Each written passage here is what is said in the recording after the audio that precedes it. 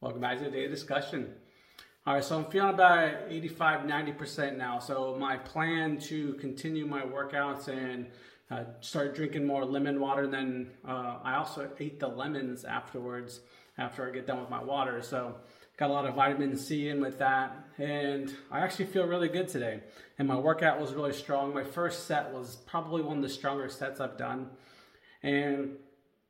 But my stamina wasn't there. So even though I finished my workout, the second set was a little bit harder and the third set was much of a struggle. But here's the good news, is that with this small group I want to integrate. So if you guys want to reach out to me, let's get the conversation going, see if you want to be a part of that.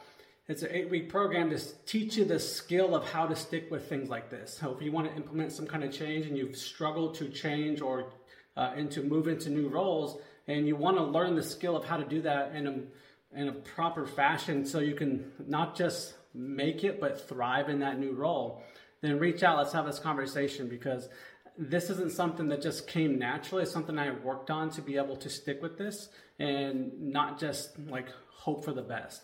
So this is something that I've been working on throughout my life through different transitions, learning how these new skill sets of learning how to integrate new programs and find new ways to adapt, change, and identify with this new person I want to be.